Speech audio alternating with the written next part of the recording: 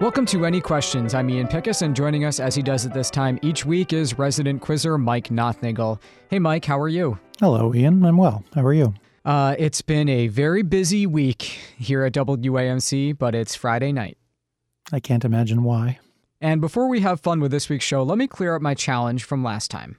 I said start with the name of a car first introduced in 1981 and closely associated with the 1980s.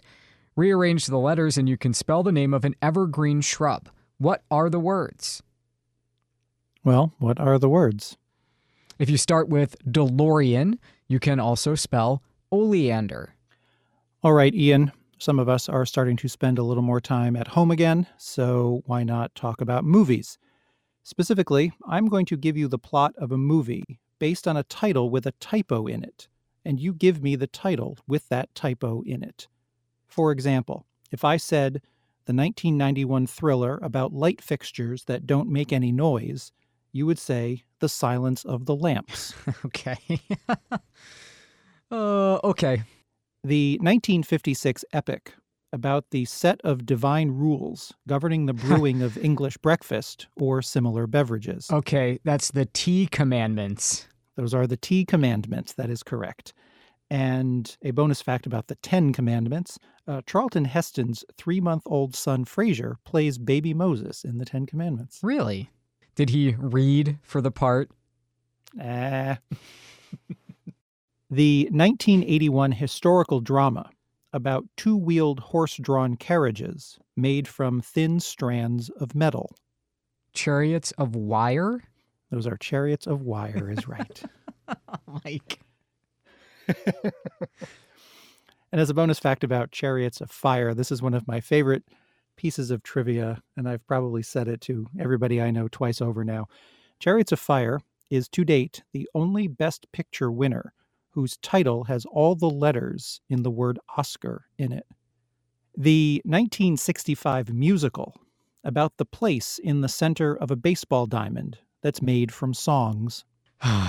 The Hills Are Alive with the Mound of Music. It's the Mound of Music, right? And The Sound of Music was the first movie to be completely dubbed in a foreign language, both the dialogue and the songs. The 1971 crime drama about the supplier you contact when you need a tool for tightening nuts and bolts. Gene Hackman just turned 91. It's The Wrench Connection. That's right. And finally, definitely my favorite of the 5, and I'm using that word very loosely, the 1999 psychological thriller about what you learn in English class after you already know 5 ways to conjugate a verb. The 6th tense. You learn the 6th tense is correct. And I don't want to spoil anything for anybody, but The Sixth Sense has a twist ending. You know, if you're being spoiled by that at this point, you're going to have to live with it.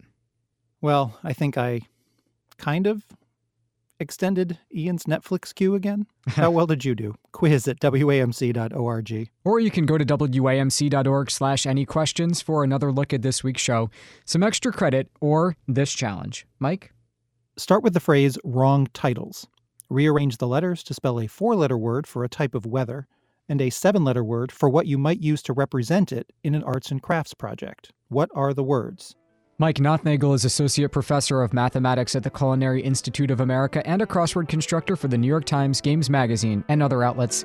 Mike, I'll get to work on that challenge, and we'll be back at this same time next week.